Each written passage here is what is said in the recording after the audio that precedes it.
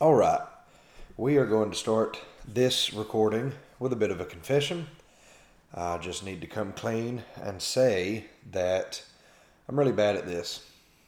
Not only bad at uploading podcasts, because you can't really upload things that you haven't recorded. So I admit and I confess that I'm terribly inconsistent and that I'm really poorly executing my attempts to put a beneficial podcast out there into the public. So thank you for letting me get that off my chest. And let's continue on with this episode. What I wanted to do with this installment, and again, kind of picking on myself. I know that this podcast, we've been through a launch and a relaunch and a re-relaunch, and I've tried to do episodes like that. But at the end of the day, it's just been one of those things that I really have struggled with follow through on this, and that's okay. I've just come to that conclusion that I'm going to have to just say that it's okay. And I am going to continue to try to be more consistent because I do really genuinely believe that this is something that is needed, not me putting my voice out there. That's not necessarily needed. But what is needed is a call for true sound doctrine, true church unity that proceeds forth from Christians who have a humble faith, not a proud or arrogant faith or a faith that says, "Oh, we're the only ones that have it right," but a humility, understanding that none of us who are truly saved deserve to call ourselves Christians or to call ourselves the children of God, the recipients of grace. That's not merited. It's not earned. So that's what's needed: a return to sound doctrine and true church unity. Now, with church unity, let me just go ahead and say that one of the next longer episodes that will get recorded has to do with church unity. There's a lot to really unpack with that one, because so many people will say, I think I mentioned this on the last one, but so many people will say, we definitely want church unity. But then we try to have church unity without sound doctrine. And biblically speaking, any church unity that is genuine, that is real, comes from the fact that God's people are united in truth, in sound doctrine. So we can't just pretend that there's no differences there. We also can't pretend like, oh, we see the differences, but we're going to proceed forward as if the differences don't matter, because they do matter. Now, there's some differences that are based upon preference, whether or not we use wine or grape juice in communion, or whether or not we wear a suit and tie to church, or whether we can wear a t-shirt and jeans. Stuff like that is really, preference at the end of the day. But there are things that definitely matter, and we can't pretend that they don't matter. But more on that at a later installment. For this one, I just simply want to refresh even myself, but everybody, the listeners, while we're here in the first place. So this one will be brief. I'm even challenging myself with that one. I'm going to make this one brief and to the point, because I want this to simply be a refresher, especially for people that may be new. Again, Kristen and I have moved to Glenville, which for me, that's moving back home. But for her, that's moving to a place she's never lived before. And we're still adjusting to the new home, and praise God that He provided us with a home and a church to minister at with Mindy's Baptist Church. And very thankful and very excited for all of the opportunities and the things ahead. But it has been an adjustment. And the last time I recorded an episode, it was kind of like, oh, I'm here in my office and the kids are asleep. I hope I don't wake them up. And so today I just actually tested that. I was like, hey, go to y'all's room. Tell me if you can hear me. And they said, oh, we can hear that you're talking, but we've got no idea what you're saying, and we can probably sleep through it. And I said, that is all I need to know. If you can sleep through it, we're good to go. So really excited to feel like we are kind of falling into a good rhythm, and adjusting to life here in Glenville. And so that, with that being said, new listeners, maybe you've only listened to a couple episodes, and listeners who have been very patient and very kind and still kept up with us from the days when it was actually me and Chesley and Ben recording together. We thank you guys. And so just as a real quick refresher, and you can see it in our tagline, if you look at the picture, Reformation South, a pursuit of sound doctrine, church unity, and a humble faith. And so real quick, it's very simple. It's very straightforward. God's people need sound doctrine. It's what feeds us. It's what causes us to mature. It is what sanctifies us. Jesus prayed that in John 17. Father, sanctify them in the truth. Your word is truth. But sound doctrine is so necessary, because if we get doctrine wrong, then whether we realize it or not, we are supporting the idea, and we are preaching and teaching a false gospel or a false God, or at the very least, we are misrepresenting God, which I hope that is something that none of us want to be guilty of. Whether you're in full-time ministry as a pastor or something like that, an evangelist, a missionary, or whether you're just a Christian who goes to church, who who is in the habit of not forsaking the assembling together, which is the habit of some. But I hope that every Christian would at least verbally say and confirm that, oh no, I never want to misrepresent God. Well, in a nutshell, that is what is at stake when we think about sound doctrine and false doctrine. False doctrine is anything that misrepresents God and His Word and what He has clearly spoken. So we should be eager, we should be zealous, we should put work into it. We should work to know and understand, and then in return share and teach sound doctrine. We need sound doctrine, especially if we all were to just take a step back. Let's say you listen, to 10 or 15 of the most recent sermons of some of the most popular speakers around us in our area, or whether it be popular speakers on YouTube or whatever media platform that you use. If you were to take those 10 or 15 sermons and compare them to Scripture, you're probably going to find out that there's a lot that's out there that is popular that is definitely not sound doctrine. That's important. That is why we need sound doctrine. And that's why you'll hear me say a lot, we need to return to sound doctrine. Because I think a long time ago, God's people turned away from sound doctrine. And now when people come across it, it's almost like, oh man, I'm learning something new. That's not new. It's been there the whole time. But the reason why we feel like it's new is because we've never learned it. Now, I know that's kind of a blanket, broad statement, but for the sake of this installment, I'm going to leave it at that. It is a broad statement. It is a blanket statement, but I would almost challenge you to really think about it. And if you had to be honest, we would probably all agree that there is a lot of stuff out there that is very unsound, that is very unorthodox, and more severely put, a lot of what is out there is heretical. It ought not be accepted as Christian. So we need sound doctrine. How do we get sound doctrine? How do we find sound doctrine? We simply return to Scripture and Scripture alone. Outside sources sometimes are good, commentaries, books that are written by trustworthy, faithful Christians. Of course, we can benefit from those things, we can learn, but when it comes to doctrine and theology, when it comes to rightly understanding God, it comes from feasting upon His Word, feeding upon the Word, meditating upon the Word. And of course, any right understanding that we had ultimately, or any right understanding that we have, ultimately comes from God graciously using His own Spirit to lead us and guide us into all truth. And so a verse that I repeat over and over again to myself, to my family, to the church, 2 Timothy 3:16.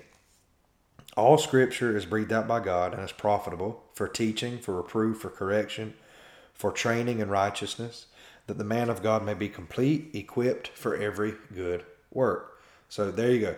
How does a Christian become equipped for every good work? Study the Word. Seek God through His Word. Seek to know Him through the Word.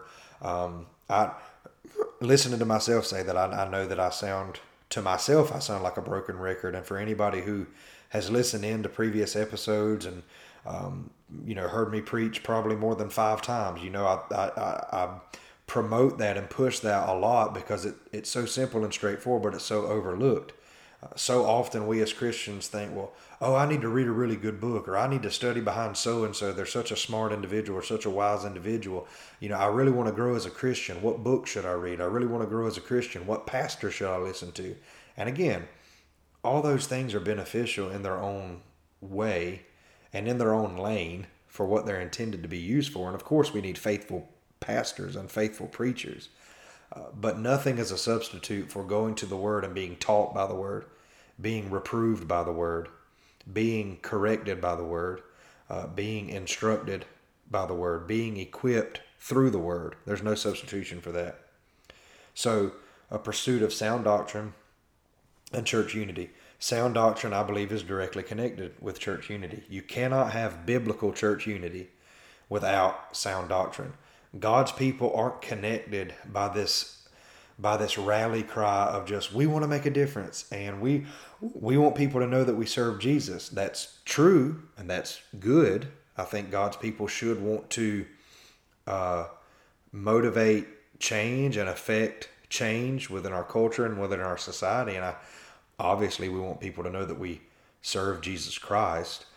But that's not ultimately what unites believers. What makes us believers at all? Well, we believe. Well, what is it that we believe?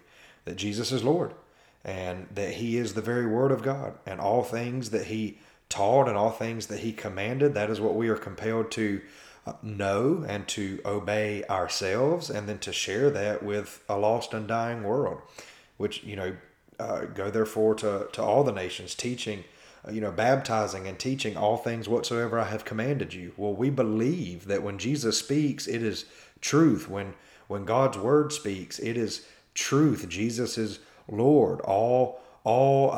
Every knee will bow, whether in this age or in the day of the Lord, the day of judgment, the age to come. Every knee will bow and acknowledge that He is Lord, and that's what makes us believers. So if we believe if we believe and claim, to follow Jesus, then we ought to take very seriously the things that Jesus said.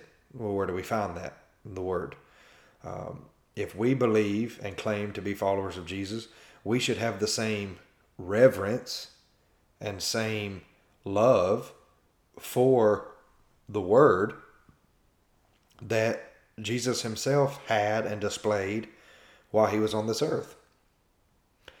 Well, Jesus was very committed and very dedicated to the Word, and He was very obedient to the Word. In fact, ultimately, when we think about the gospel, the fact that Jesus fulfilled the law is, in a way, that's the gospel in a nutshell.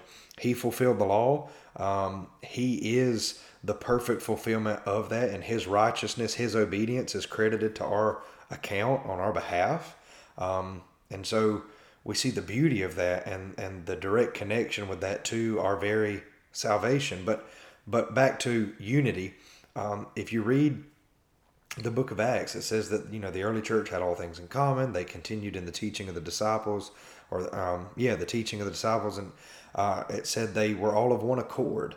And so you see plainly that the unity that they had wasn't just fellowship, although that was a part of it. They wanted to fellowship together. They wanted to be together. They wanted to worship together. But they continued in the teaching of the apostles. And what is it that the apostles taught? All things that they were taught and commanded through by Christ. So that's important. There was a unity of doctrine. There was a unity of teaching. There was a unity of understanding. And in Ephesians chapter 4, again, if you're familiar with this podcast or, Caleb Folsom's long-winded, drawn-out preaching, you've heard me reference Ephesians 4 many, many times.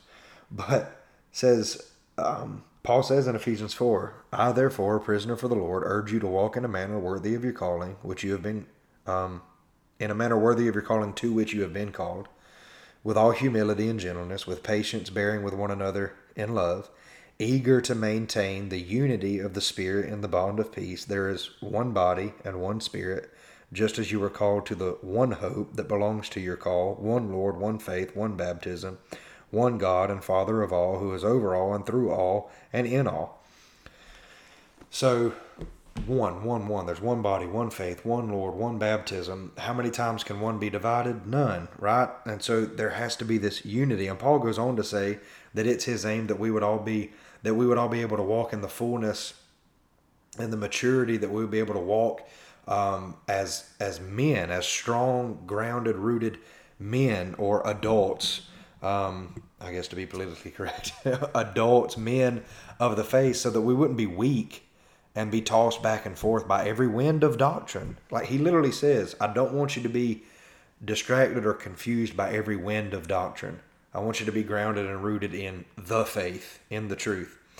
And then, of course, all of that leads us to a humble faith. You know, this weird thing happens sometimes. Like when God gives people firm convictions and he strengthens them in their dedication to sound doctrine and to the word,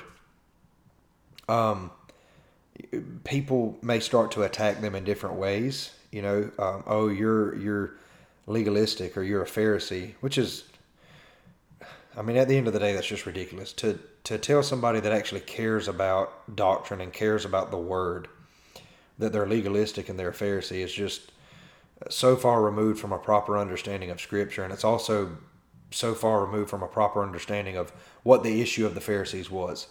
The issue of the Pharisees wasn't that they knew the law. It was that they knew the law, but their hearts were far from God. So it wasn't just, oh, well, if you know the Bible and if you know what the Scripture says, that makes you a Pharisee. No. Are there people who know what the Bible says and they use it to browbeat people and they use it to attack people and they themselves aren't even really trying to follow the Scriptures? Of course there is. Now that would be a Pharisee. But somebody who just cares about doctrine, the fact that people, oh, you're a Pharisee or you're legalistic. Like, it's not. Legalism is when you add to or take away and you think that following the rules or following the Scripture makes you saved. Like, so again, those attacks are so far removed from a proper understanding of Scripture. And when people use those attacks, they're actually proving the point. Like, that's why we need sound doctrine. That's why we need church unity, because there's so many people out there that they don't really understand what the issue of the Pharisees was. They don't really understand what the problem of legalism is.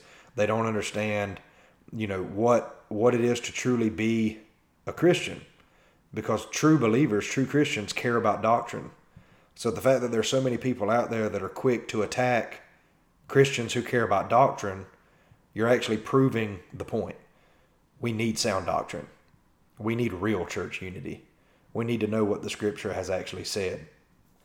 In various ways, just this strange attempt to downplay doctrine and theology is out there. And so you see arrogance on that side of the fence. Like that's not humility.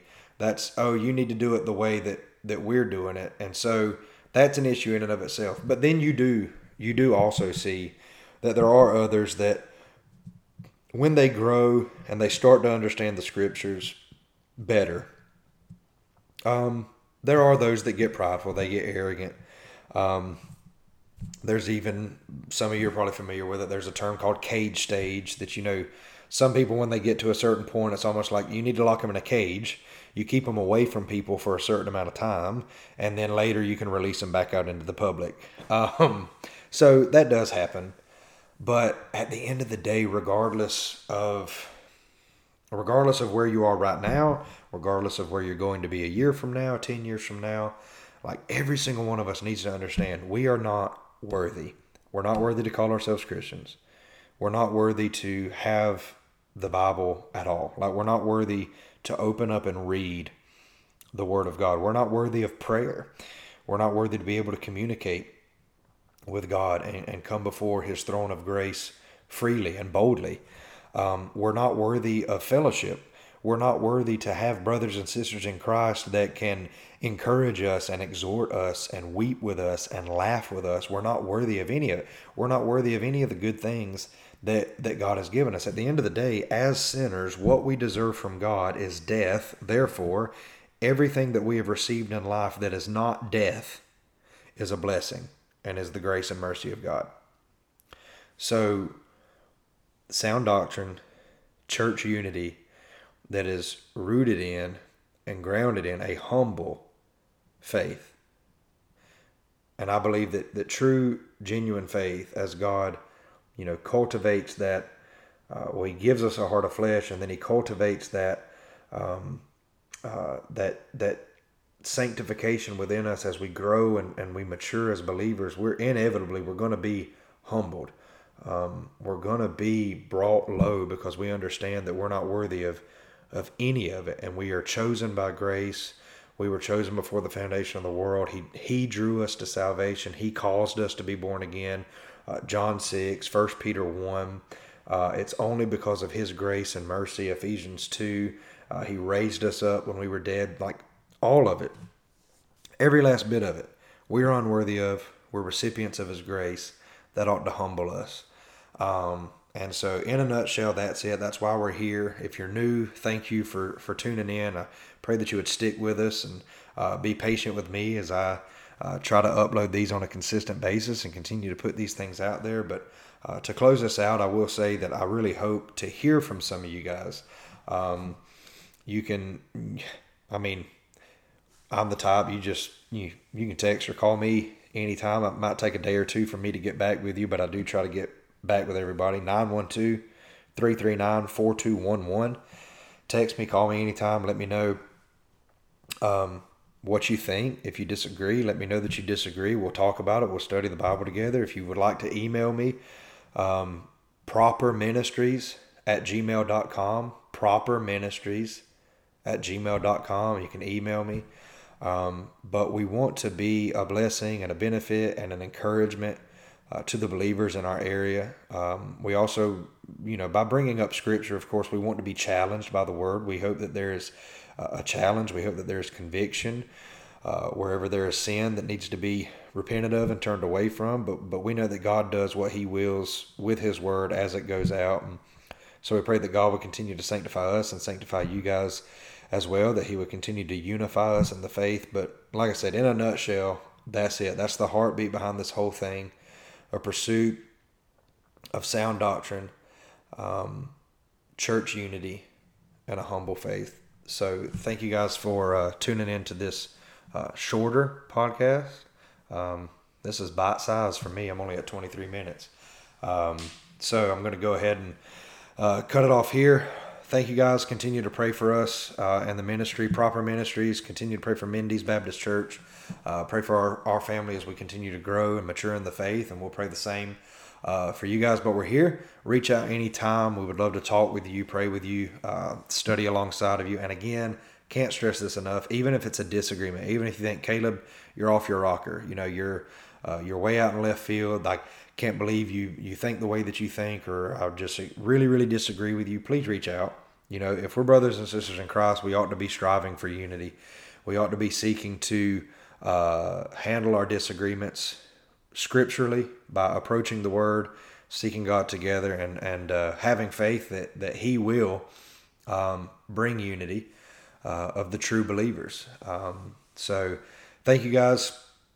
Look forward to hearing from you, and we will catch you on the next installment of Reformation South.